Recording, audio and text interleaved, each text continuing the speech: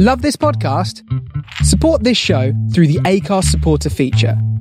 It's up to you how much you give, and there's no regular commitment. Just hit the link in the show description to support now. Welcome to StarShipSofa, part of the District of Wonders network, featuring Tales to Terrify, Crime City Central, Protecting Project Pulp, and the all-new Far-Fetched Fables. Everyone has a story in the District of Wonders. Come and find yours.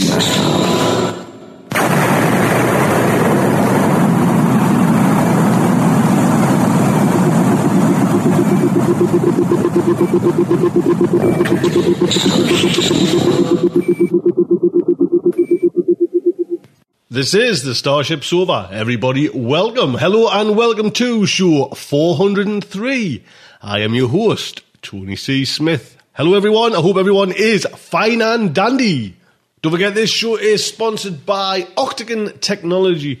20 years in IT industry, helping you with your little problems.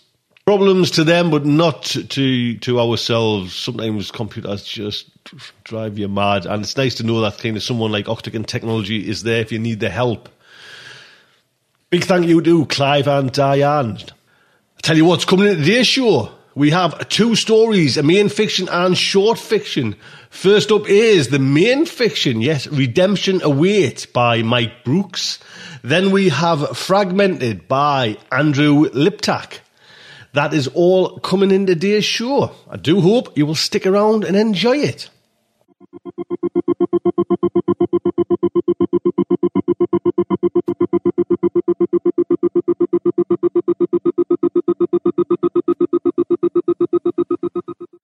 Now, some out there might realise that not firing on all cylinders. A little bit of the old man flu. Yeah, I'm struggling, as you know, struggling with this man flu cold there. Oh yeah, struggling with being the captain. You know what I mean? You've got to set an example, and you've got to kind of just work through it and crash through it there, and just get on with a job. There's people relying on you. You know, I'm the buck stops here kind of thing. I can't be off sick or anything like that. Do you know what I mean? So just a minute, love. Are you still doing that chicken soup for us? How about me slippers? Will you warm them up a little bit? Just too cold to put on, man. I don't want that dressing gown. It chaffs me. Get me a nice dressing gown, man. Aye, please. That's better. Thank you. Like I said, you know what I mean? You gotta just carry on and crack on. You know what I mean? Don't give no nonsense. Flu. What, me? So, like I say, we'll crack on with the very first story in the main fiction, Redemption Awaits by Mike Brooks, originally published in Grimdark magazine, issue 4. Mike Brooks was born in Ipswich, Suffolk, and moved to Nottingham when he was 18 to go to university. He stayed there ever since. I love it, you know. Sorry, man. There's nothing wrong with it, man. Oh, yeah, man. Nottingham, backbone of England, man. He is the author of the Kiko novels. I'm sure I've butchered that up, Mike. Sci-fi adventures that follow the escapades of those crewing for the spaceship of the same name. Dark Run was released on June the 4th, 2015, and Dark Sky is set to follow on the November the 5th. When not writing, he works for a homeless charity playing guitar and sings in a punk band, watches football, soccer, to use out there, MMA and nature science documentaries, goes walking in the Peak District or other areas of splendid scenery, and DJs wherever everyone will tolerate him. Like, you do the lot. You know what I mean? You've covered the whole lot there, lad. This story is narrated by Jonathan Sharp. Jonathan's done a few stories for like narrations, and it's just lovely. It's just lovely. Just a voice that kind of just wraps you in this story. He was born in southern New Mexico in the nexus between Area 51, Trinity Site, and Spaceport, America. He attended culinary school in Portland, Oregon, and has managed a number of restaurants, cafes, and bakeries.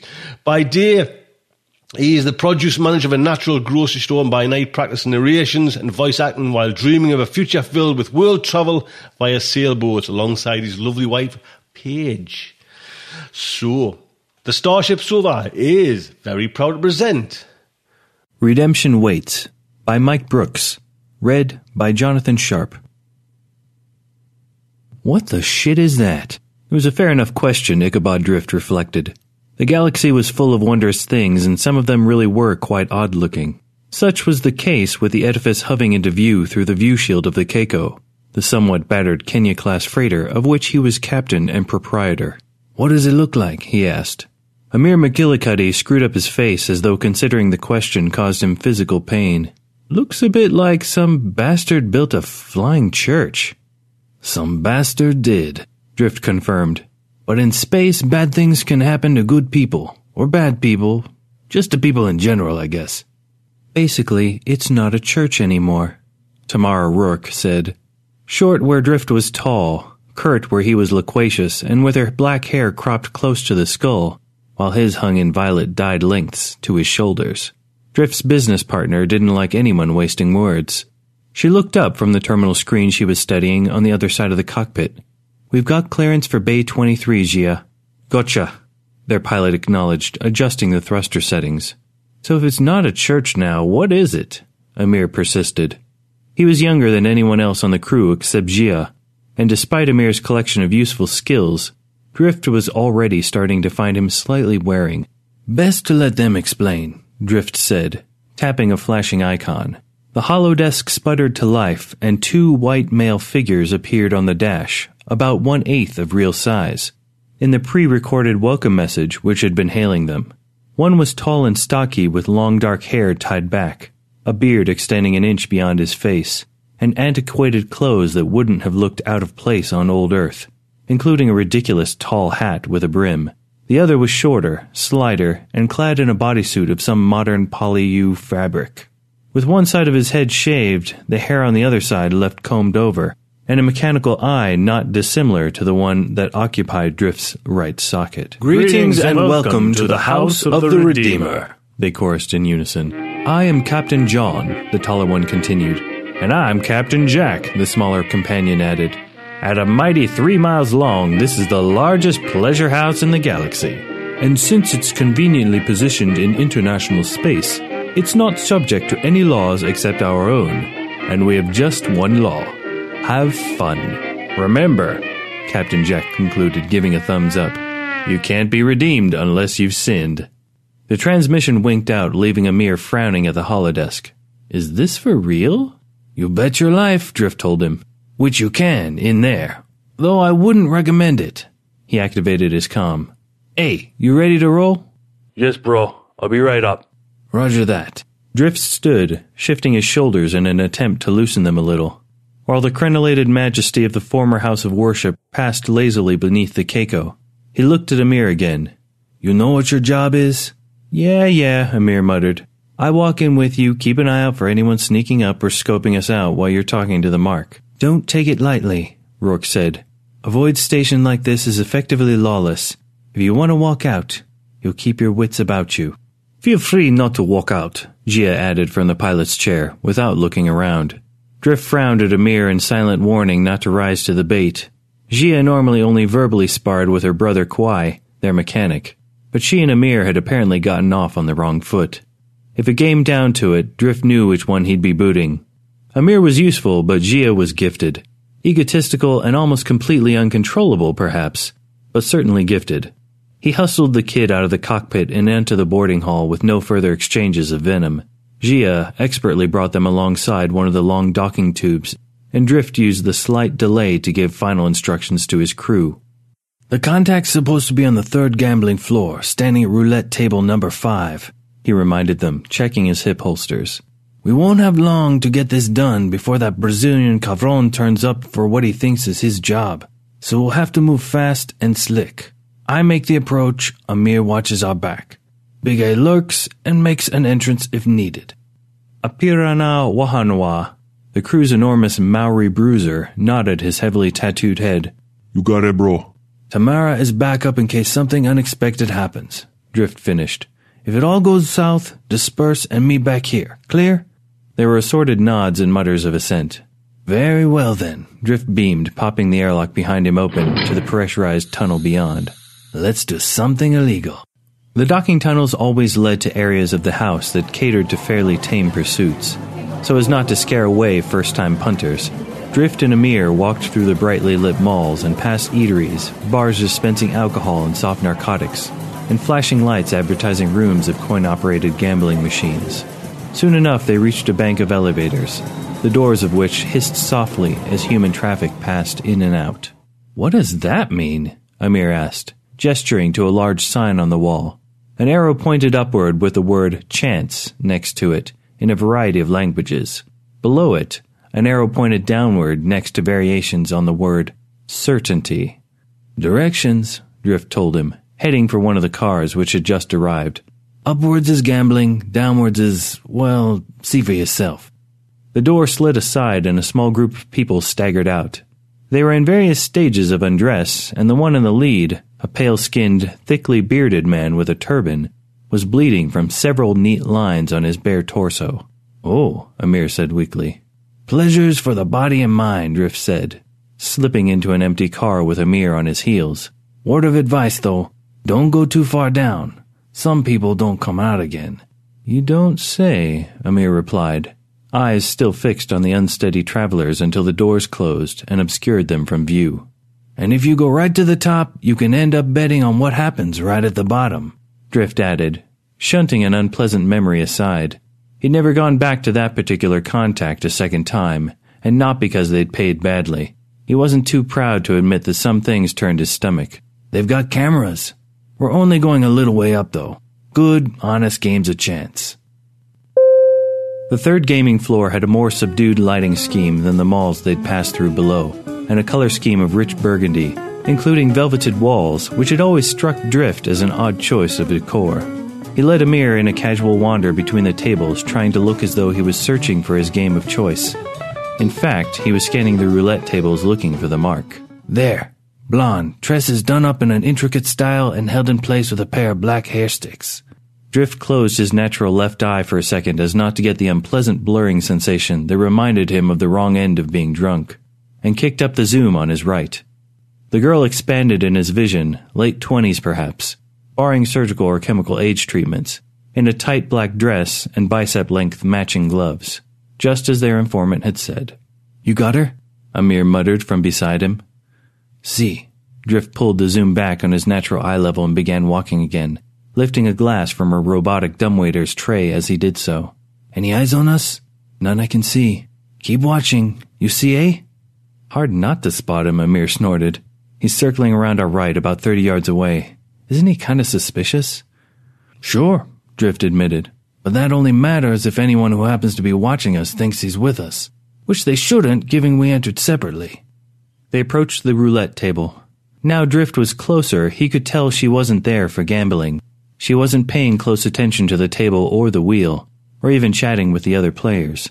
Instead, she was sipping her drink in the 2 small doses of someone who wanted to fit in, but didn't want to get drunk, and was trying to look all ways at once. She saw them approach, of course, but didn't look twice until they were on top of her. Drift was almost hurt. He felt he normally warranted a second look. "Hola, señorita," he greeted her amiably in Portuguese. "Amanda, I believe?" Her dress wasn't actually black as he had thought from a distance. Instead, it had a faint rainbow-touched sheen to it, which was probably supposed to be captivating, but actually reminded him more of an oil spill. She wore no jewelry except a pair of square, overlarge silver-tipped sapphire studs in her ears. All in all, she didn't look as much like the image of a sophisticated, high-class gambler as she probably hoped. Unsurprising, given that so far as he was aware, she worked in a weapons lab. She turned completely away from the table to face him. Appearance aside, her blank expression could have done a professional poker player proud. "Do I know you, sir?" Her accent was precise cut-glass British, and another act, so far as Drift could tell. "Just looking to conduct a little business, ma'am." Her eyes narrowed and she began to turn away from him. "You're on the wrong floor. The prostitutes are further down." "Damn." He caught her arm, but she squirmed free and backed off a couple of feet, glaring daggers at him. 1 or 2 other players glanced up at them, but only for a second. Other people's squabbles weren't any of their concerns. "You're drawing attention to us," Drift murmured, trying not to look around. That was Amir's job. He just needed to stay focused. "My name is Ricardo Monten—" "No, it's not," she replied, her eyes furious. "I've seen a picture, and you're not who I'm supposed to meet." "Double damn. My money's just as good," he said, essaying a winning smile, but he hadn't counted on her nerves. This wasn't an experienced go-between. This was a nervous lab tech out of her depth and too scared to see the advantages of compromise. "I'm not alone," he snorted. "Bullshit." Her eyes widened slightly, and he knew he'd guessed correctly. He took a step closer, trying to exude an air of confidentiality and common purpose instead of intimidation, despite his height.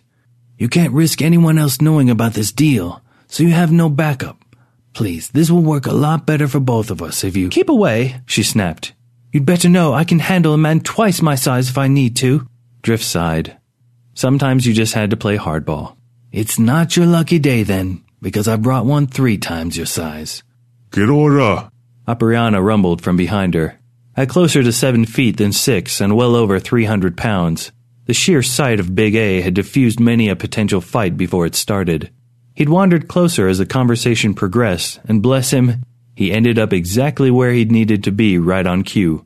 Almost certainly not Amanda actually squeaked an alarm at the sudden appearance of the wall of Maori, but then did the one thing Drift simply hadn't counted on.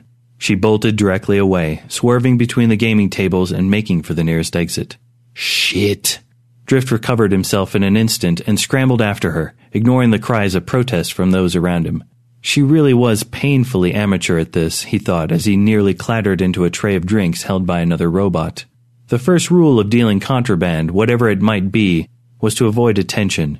Even in a place like the House of the Redeemer, where the law held no sway, you'd still want to keep your activities on the down low, lest someone else decide you had something valuable and muscled in.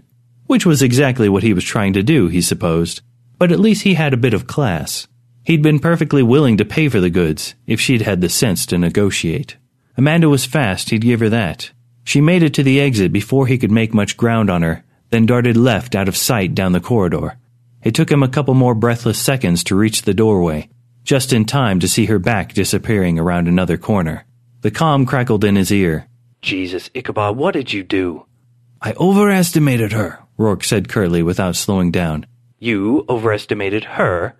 I thought she was smarter, he replied. Got any suggestions? Stay on her. I'll cut her off at the elevators. We'll get her one way or the other. He rounded the next corner and was startled to find Amir pulling level with him.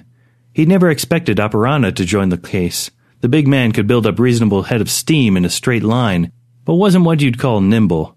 But he hadn't expected the kid to think quickly enough to keep up with him. Just shoot her, Amir shouted as they pounded through startled punters and staff, leaving a trail of spilled drinks, scattered hors d'oeuvres, and a sulphurous swearing in their wake.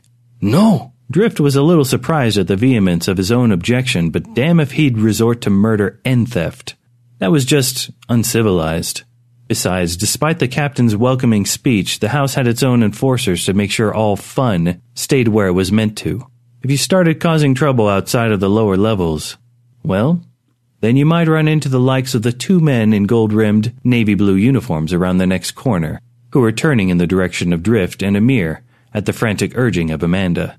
Drift caught a brief glimpse of the triumphant smile spreading over his quarry's face before his attention was caught by a pair of gun muzzles being raised with bad intentions. Drift dived instinctively, using his momentum to throw himself into a roll across the plush carpet. A crack of gunfire assaulted his ears, and he came up by the far wall with a pistol in each hand. His first left-handed shot went wide, but the second one caught one of the guards in the shoulder, while his first right-handed shot lucked out and hit a knee. The right-hand enforcer screamed and fell, his gun dropping as both hands clutched instinctively at the shattered joint. The one on the left staggered and swung his weapon in Drift's direction, but Drift's next shot stitched a line across the man's chest and put him down. His response had been automatic, and it was only once he'd fired that he realized how unusual it was for the house security to shoot first and ask questions later. However, when he looked around to check on Amir, an explanation presented itself. The kid's gun was in his hand and the kid himself was on the floor. The young idiot must have already had his weapon out, and that would have been all the reason security needed to drop him. Damn it! Drift scrambled to Amir's side, but there were 2 holes in the kid's chest, leaking dark stains over his flight suit. That was it. The Keiko didn't have the sort of equipment or personnel to save someone from even one bad chest wound, let alone 2. It was a shame, but Drift hadn't made a living off the galaxy for as long as he had for being overly sentimental. If the kid had only been winged, he'd have dropped the pursuit and trusted Rourke to get the deal done.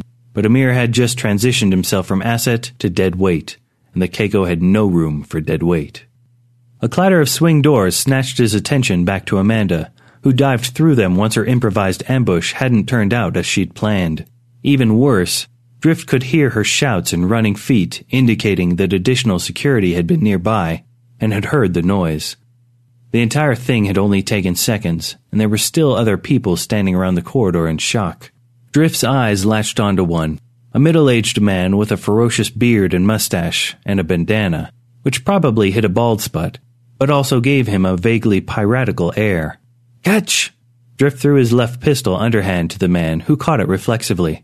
Horrified realization was just beginning to creep over the poor bastard's face as Drift crashed through the double doors in pursuit of Amanda, which was when 3 more enforcers rounded the corner with guns drawn.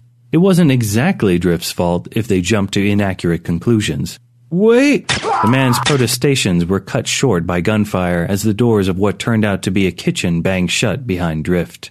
Other witnesses might clue the security into what had actually happened, but for at least a precious few seconds the guards would think they'd killed their colleague's murderer. He needed to use those seconds wisely. There was another set of doors on the far side, and judging by the startled body language of the chef and waiter who were just turning away from them and towards him, it was pretty obvious which way Amanda had gone. Both staff shrank back from him as he sprinted forward, pistol still in hand, and it occurred to him as he burst out into yet another corridor that he'd probably better holster his remaining weapon again before he ended up going out the same way as Amir. "A little help?" Rourke's voice rasped from his left.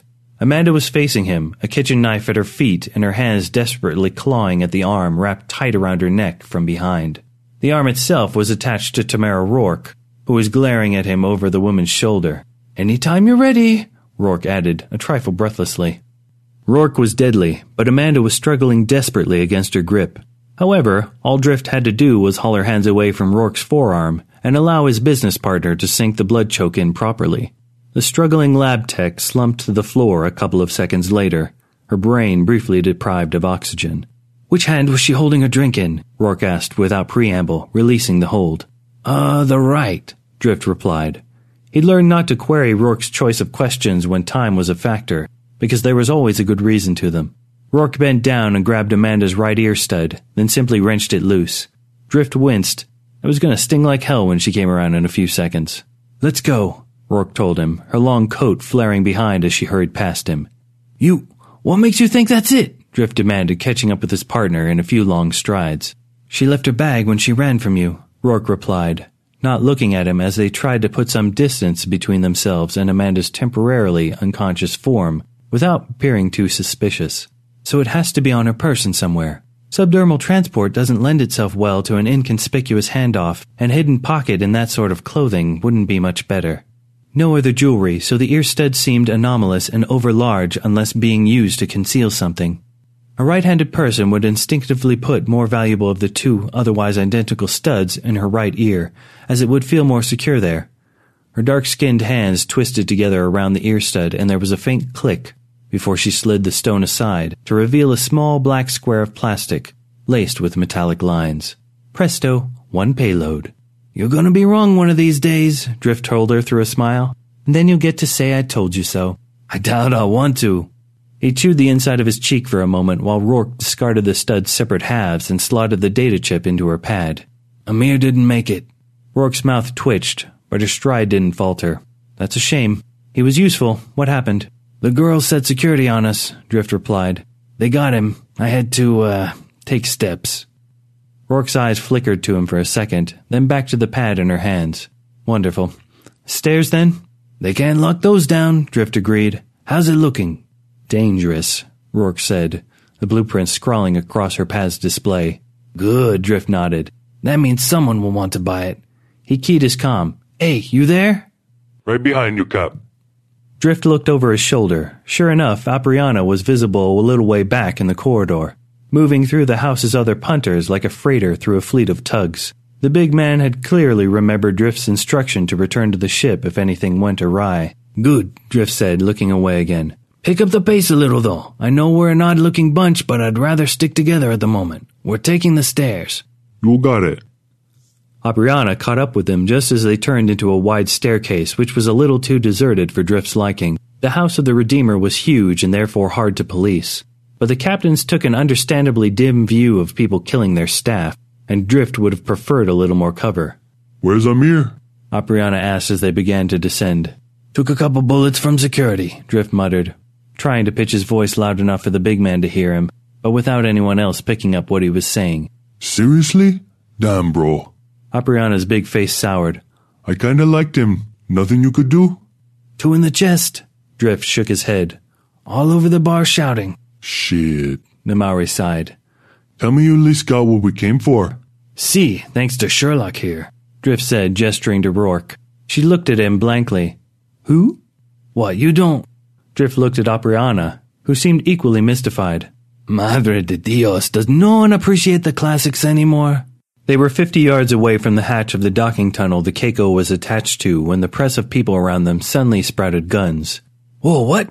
The instinctive progress of Drift's right hand toward his remaining pistol was halted by the intimidating, cold presence of a barrel against his temple. Jesucristo, man. No such luck, you Mexican babaca, a voice snarled.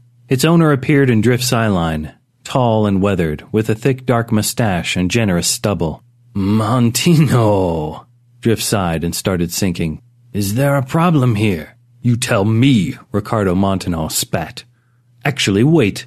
How about you don't speak? You think I didn't see that piece of trash you call a ship lurking around your Mangander? Drift frowned. I had business with Church and Camden, just like you. Which happened to bring you here. I don't think so. Somehow you got wind of the job I took for them, and thought you could sneak in here and take it first. The Brazilian snorted a laugh. I admire your balls. But not enough to let you get away with it. Hand it over. I don't know. I'll happily redecorate this hallway with your brains, Mountaino said. You're capable, Drift. I'll give you that. And I don't reckon you'd be heading back to your floating rust bucket unless you'd gotten what you came for. You can hand the chip over to me right now and you can walk away. Or we kill you and search your corpses. One way is easier for both of us. Sadly, Montano wasn't an idiot. Drift sighed. Tamara? There aren't that many of them, Rourke replied, gesturing at the half-dozen thugs that made up Montano's crew. She was standing totally relaxed, with no evidence of the tension Drift was feeling other than the diamond-hard glare she was shooting at Montano. Yeah, but me and A aren't tough as you, Drift pointed out truthfully. Just give it to him. Damn it, Drift. Rourke pulled the chip from her coat pocket and tossed it to the floor at Montano's feet. Don't stop covering her, the Brazilian ordered, squatting to retrieve it while keeping his eyes fixed on Rourke. He handed it to the woman beside him, a dark-haired tough with a face like a knife blade. That was too easy. Check it. His crewer slotted the chip into her pad and frowned. Looks like ponies? Montano's face creased in disbelief, and he craned his neck to see over her shoulder. What? Seriously, it's episodes of some sort of animated pony show. The shit is this? A decoy, Montano snapped, turning his attention back to Rourke. Nice try. The real chip, now, and your pad. Rourke glowered at him, but tossed him her pad. Montano pulled the chip out, dropped the pad, and stamped on it until it broke, then passed the new chip to his crewer. She placed it in her pad and nodded in approval. This looks like what we're after. Wonderful. Montano clicked his fingers, and the gun barrels leveled at Drift, Rourke, and Apriana lowered. One last thing, Drift. How did you find out about this job? And don't try and tell me Church and Camden sent you here as well. The twins aren't dumb enough to set us both after the same thing. Drift shrugged, not bothering to hide the hollow feeling in his stomach. They lost Amir for nothing. Where's that redhead navigator of yours? Back on Jakar? Montano's eyes narrowed. I mean, I don't like to brag, but if you'd taken off as soon as you'd been given the job, then even I wouldn't have had time to loosen her tongue, he managed to smirk. As it were. Bullshit. Seriously, I mean, why would a navigator get a tattoo on her ass? She sits in a chair, that's her job. It's gotta hurt. Oh, fuck me, the woman to Drift's left side said, shaking her head. He's telling the truth, boss. Montano's mustache quivered as his mouth moved beneath it, but finally he forced a smile. Well, thanks for the heads up, I guess. And for doing my work for me. But if I find you sniffing around one of my scores again, I won't be so friendly." He turned and walked away, presumably towards where the Jakar was berthed. His goons followed, but they kept their guns drawn and their eyes on Drift and his companions until they rounded the next corner. "Damn," Apriana said, slamming his one giant fist into the other palm. "A good call on the navigator story," Rourke said to Drift. "A better idea than admitting we'd bugged the twins' office, and you've got the rep to make it believable." "Nice try on the bait and switch yourself," Drift replied. He'd attempted to smile. "Kwai's gonna be mad you lost his ponies, though." "Shame they didn't buy it," Apriana muttered. "Don't be so sure," Rourke said, the faintest hint of a smug smile cracking her lips. She pulled another data chip from her pocket. I switched the chip in my pad while they were looking at the first one. Drift stared at her, hardly daring to hope. "But they checked it." "They didn't know exactly what they were after," Rourke said. "They got weapons plans all right, but it was a copy of the ones we stole from the New Giethi a few months back." "The same ones we sold to Church and Camden last time," Drift laughed. "Oh, Montano's going to try and sell the twins something they've already bought?" Apriana grinned. "I take it we ain't gonna go back to Jormungandr for a bit then." "That wouldn't seem wise," Drift admitted, leading the way back towards the docking hatch. Suddenly everything had fallen back into place. "Besides, the twins were only going to be middlemen taking a cut.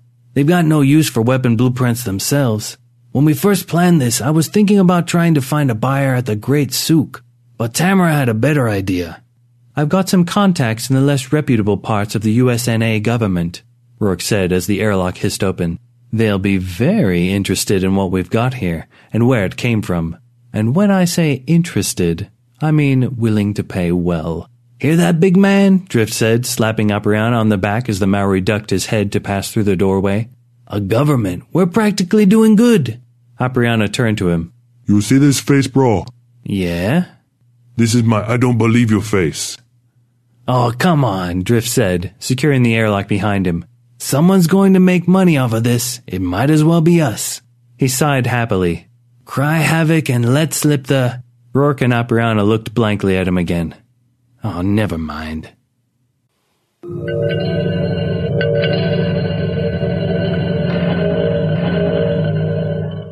There you go, don't forget, copyright is Mike's. Mike, thank you so much for that, lad. Very nice indeed, work, excellent.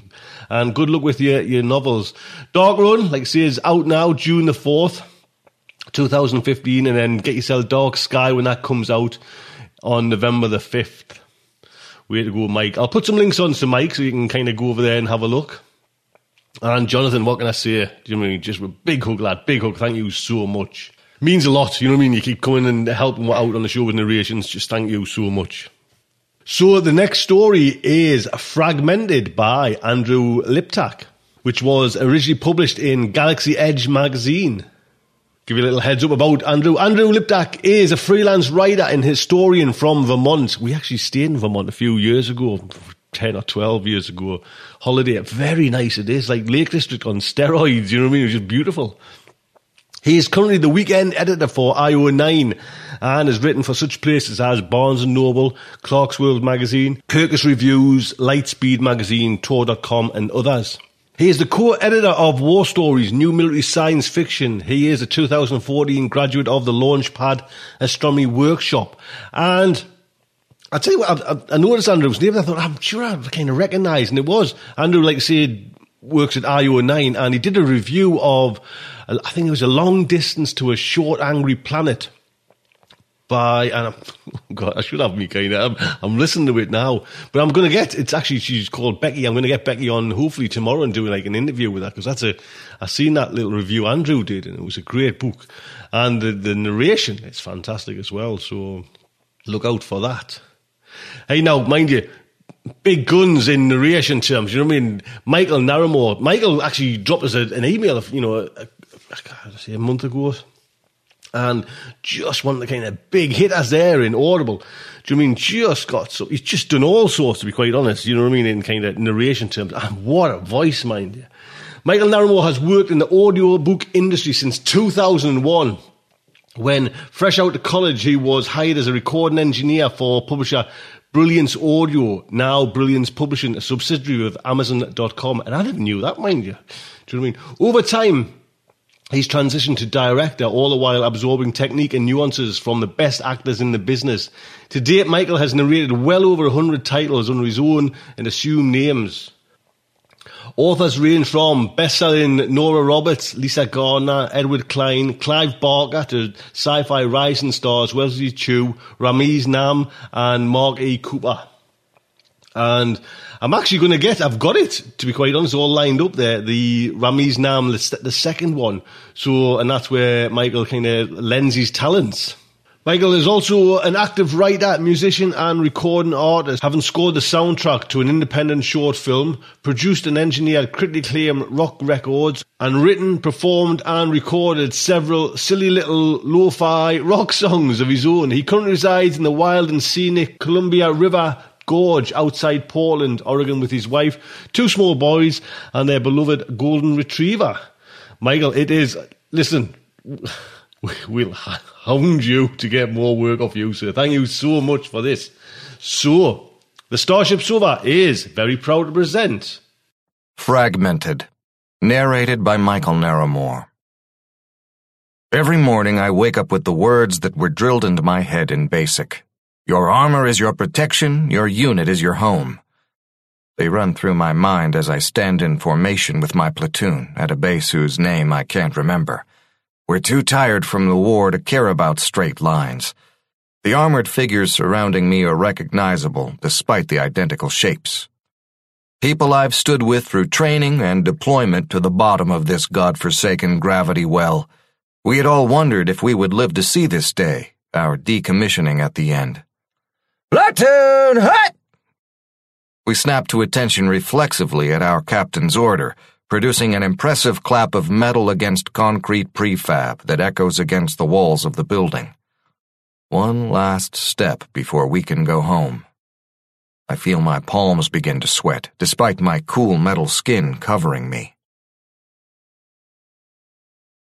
The blast from an enemy grenade ripped into the wall above me. I ducked, shielding my face as the explosion blew out the concrete and metal supports.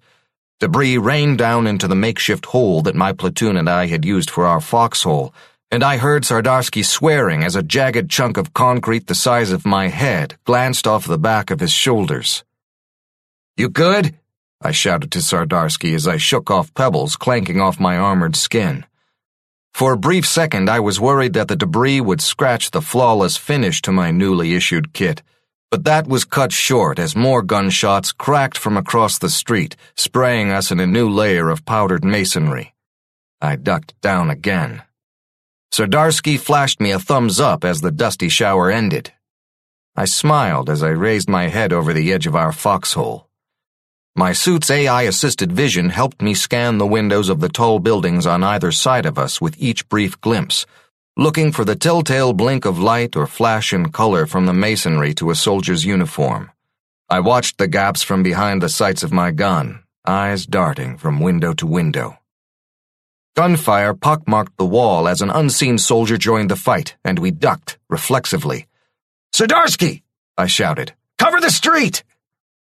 The soldier signaled back an acknowledgement as he and 3 other soldiers of his fire team peeled off from our line and moved across the street. I gestured to my own team of 3, and we crept carefully down the sidewalk on the other side, taking cover in the rubble. I caught a glint off the wrong end of a telescopic gun sight and instinctively froze as my suit's heads-up display flared a warning. The flash of a shot signaled a round coming down at my head. Time slowed to a crawl. My armor constricted around the back of my neck to save my spinal column from the sudden compression, and I heard a metallic clank and felt a pressure against my skull as it flexed slightly to take the strike and dissipate the energy to the underlying gel layer. I dropped down onto a knee with the impact. I regained my footing and brought my gun back up, sighting in the enemy soldier looking down at me. He looked surprised as I dropped him with a shot of my own. I sat frozen for a moment as the gunshots echoed away, and the only thing that I could hear was my breathing in the helmet. "I'm alive," I whispered to myself. My heart leapt in my chest as I processed that it was true. I touched my metal-clad fingers to my head where the bullet had impacted, feeling a small groove. I worked the words around in my mouth. I was still alive, and I felt invincible. I looked to check Sardarsky and found that a heavy-caliber round had reduced him and his armor to fragments. My hands started to shake that night. I shiver at the first glimpse of the sterile room as I make my way into the armor/logistics compound, marveling at how small the specialist is as I walk up to him. He looks bored as I step up to his station, a semicircular array of tables, lights, and containers. Tools hang from the ceiling on their cords, and the bright white lights overhead lend a mechanical look to the room. I don't like it, and I feel my skin crawl as I walk forward. "Step into the center of the station," he orders me, indifferently. I'm suddenly angry at him, knowing that I could do any number of things that would irreparably harm the man in less than a second. The impulse scares me as it races across my mind, and I hang my arms at my sides. I wonder for a second if I thought like this before the war. I can't remember. I comply with his order. The tech moves behind me, and I hear a buzzing and sudden release of pressure as he begins to dismantle me. He works quickly, and in an astonishing amount of time, he's freed the individual components that form the helmet around my head. The dome is the first to go, and cool air leaks in around my face as the seals are broken. I look down at the workbench and catch sight of the shallow dent on the top right front piece sitting in front of me, a small reminder of where I should have fallen and never come back up. We were exhausted after the end of the rainy season campaign. The jungle grabbed at us from every direction as we marched single file through the dense underbrush toward our transport out of the region. We were 50 days away from our last base, our last refit, and our last decent meal. The campaign scars were carved heavily on our surfaces, and as we walked, I realized that I didn't hear my armor anymore and didn't have to think about where the rest of my platoon mates walked around me. We were finally headed back to base, away from the short nights and the intense action that defined the front, relieved for the break. We were no longer the green soldiers we were when we landed planetside 2 years ago, eager for action and a taste of battle. Now, we just wanted to go home. I felt a hand on my shoulder. "Sir?" Garnon's voice buzzed in my headset as I turned to look at him, a scarred and pitted figure. He had a chip taken out of the lip over his visor, a cluster of scratches where he had been shot at close range with a flechette gun. Looking in the reflection of his helmet's face, I realized that I couldn't remember what his real face looked like. "Thank you," he told me, breaking my train of thought as I stared at the reflection. "You've saved us, me, so many times over the last month. I don't know what I could have done without you." I smiled, knowing that he'd be unable to see it, and placed my hand on his shoulder. "You've done the same for me. I faltered. He flashed me a familiar thumbs up, and I could picture his face. He trotted off to rejoin his place in the line. Suddenly he was gone. I blinked and found myself lying face up next to a tree, unable to move, the explosion ringing in my ears. I coughed, my lungs unable to expand fully in my protectively constricted armored skin. "Unlock! Damn it, let me move!" I shouted at my suit before I felt it relax around my limbs, allowing me to sit up. I looked around for my rifle before I found that my suit had clamped down on it, keeping it in my hand as I flew through the air away from the explosion. I brought the weapon up, ready to counter whatever was coming at us. Nothing appeared out of the underbrush. The forest was silent. Pain radiated from my ribs as I moved, and I saw that a piece of metal protruded out at an odd angle. I gripped it in my hand and pulled it out. I gasped at the shock of pain that radiated away from the puncture and could feel the heat of the air leak in, a damp alien warmth. I stood, trying to get my bearings as my head spun. The trees around me were shattered from the shrapnel. I coughed again, and as I doubled over, I caught a glimpse of armor through the trees. Garnon was lying several meters away, partially embedded in the roots of a tree. I ran over to him, ignoring the warnings that the AI displayed in my HUD and the pain in my ribs. I skidded to a stop at his side, and my insides froze. The explosion had shattered his suit. The lower part of his chest and torso had fragmented, with plates and pieces torn away from the blast. His right leg was missing, and there wasn't much left of his left one. I pulled him gently out of the roots and cradled his body in my arms. "Specialist, come on! We've got to get cover!" I told him. "Garnon, let's go!" He was heavy in my arms, and I realized that he was never going to walk away again.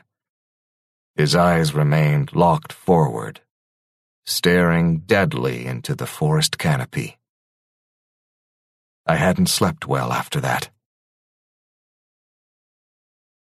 The tech runs down the list of parts as he pulls them away from me.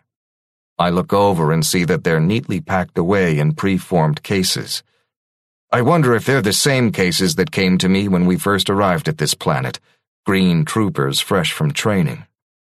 My armor seemed so much larger then, clean, perfect. Now, sitting in the case, it was scarred and battered. Another piece comes away, and I feel my breath catch in my throat. "You're missing a piece here. Serial number should be..." He consults a holographic manual that he calls up from somewhere on the desk. "ICA 43298. He holds his hands apart to indicate its size. "Small piece, handplate?" I shake my head. He sighs and touches the hollow. The missing piece turns red as his fingertips pass through it. "Logistics will dock you for the part." I don't care. Peters bought it when we were sent to an enemy spacecraft that crashed behind our lines. We picked our way over rocks and steep ravines as an overhead drone guided us along, guns slung over our backs. It was an orbiter and had just blown a major hole in our lines from the edge of the atmosphere before someone tagged it with a surface-to-air missile. It was 1,000,001 shot, forcing it out of its perch above us. We were told to check for survivors. We growled. Nothing could have survived, and if they did, we didn't want to get killed on a recovery mission. We set off regardless. Orders were orders. Peters went first, rifle raised up to cover our front as she took point. Scattered fires, fueled by the ship's propellant, raged around us. The crew was dead, incinerated in the blast. We checked over the ship and set charges to complete the ship's destruction before retreating to a safe distance. The ship blossomed into a brilliant fireball. We cheered at the explosion and got up to leave. Peters turned to look back at the crater and promptly fell over.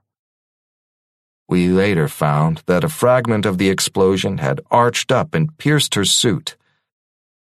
I had nightmares every time I closed my eyes. The tech tosses a large piece from my chest assembly onto the workstation from where he stands. It lands with a loud clang, and I jump involuntarily. He either doesn't notice or ignores the movement as he moves on to the next piece. "Shit," he swears from behind me. I want to leave this tiny room with its bright lights. I feel him tug at another piece, prying away at something out of sight. "Hey, go easy," I finally tell him. He shrugs. The war was over. We could hardly believe the news as we gathered around the briefing screen in our outpost. The planetary government had issued an ultimatum to their fighters: lay down all arms and cooperate with our forces. After a long 5 years of continual fighting, it was finally over. I knew that Sardarsky, Garnon, and Peters were gone, long packed up into a box, but I glance over to where they would have been sitting and wish that I could celebrate with them. Per the surrender terms, we're going to be pulling most of our units off the line.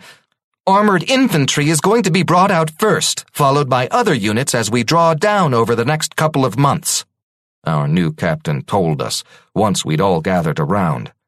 Report to armor control for decontamination and processing. From that point, I tuned out the captain's voice as she outlined the rest of the timeline for our departure, still trying to process the news. The war that had consumed us, that had killed everyone around me, that had left us alone and surrounded by ghosts, was over with a simple announcement. I wasn't sure what I'd been expecting. I am dressed in the clothing that had been given to me after the technician took the rest of my suit away from me. It was vacuum-packed in a tight plastic wrapper to save space on the transport ship, and it smelled sterile, reeking of the manufacturer's chemicals from back home, light years away. The clothes feel baggy on my frame, and as I walk, I feel as though I'm pulling a sail through the wind. I feel naked without my armor shell. I feel alone. The technician retracts his tools without a word, and I step out from the middle of the workstation. The fragments of my armor are scattered around the flat surface, their scarred and battered finishes contrasting with the sterile room. The sergeant ignores me, beginning to clean up the pieces by placing them into ready-made bins. I stop and watch for a moment as my armor vanishes into the cases, piece by piece. He points me back out to the parade square where I had stood alone in formation earlier, surrounded by the ghosts of my fallen comrades. I think back to the mantra that got me through the fighting. Everything has been stripped away, my skin, my friends, and my home. I feel vulnerable, and I freeze as I approach the door. I begin to fragment, and my hand brushes the armored handplate that I palmed. I take a breath and walk out the door.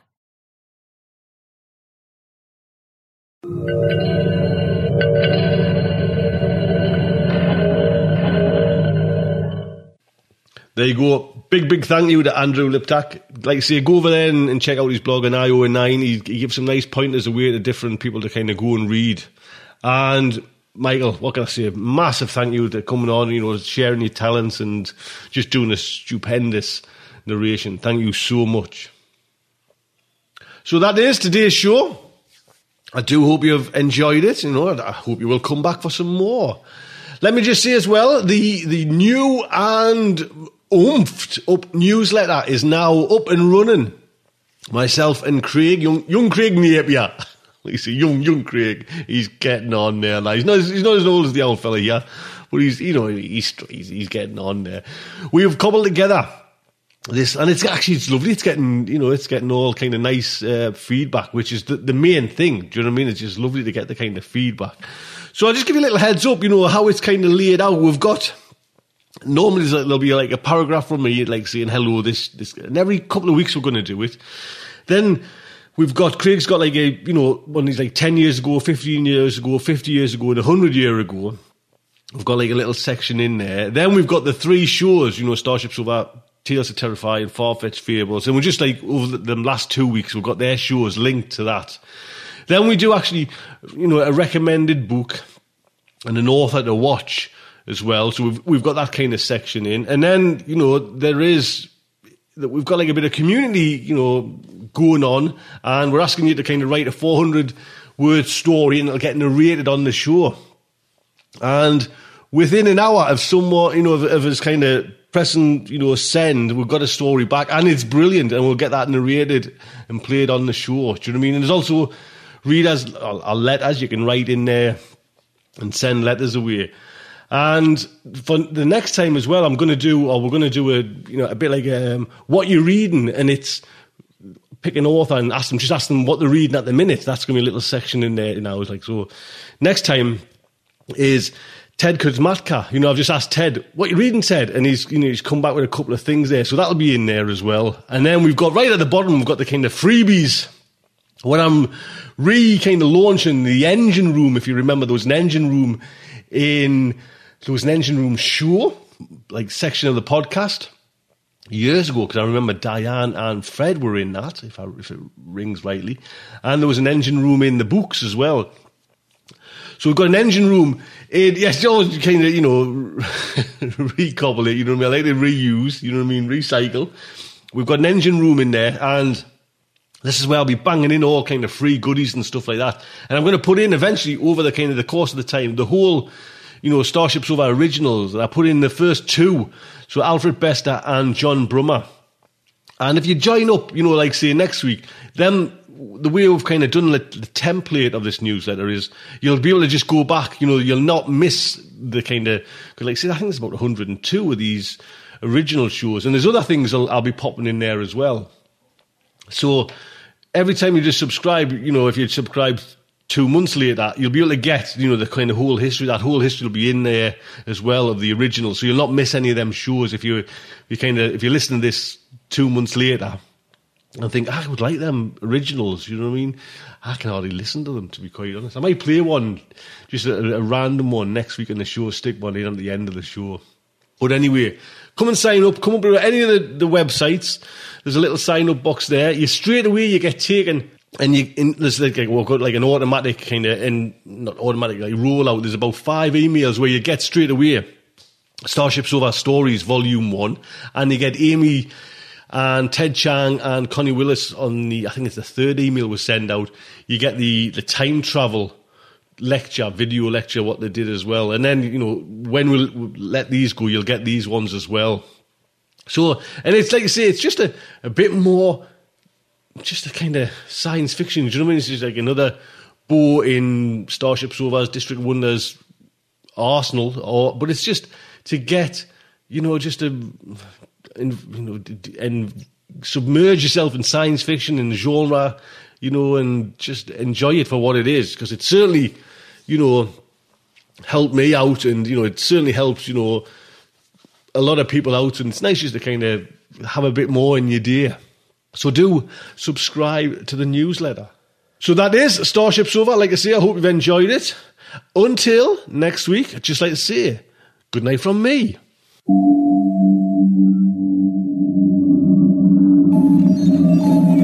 Will our heroes survive this terrible ordeal? Can they win through with their integrity unscathed? Can they escape without completely compromising their honor and artistic judgment?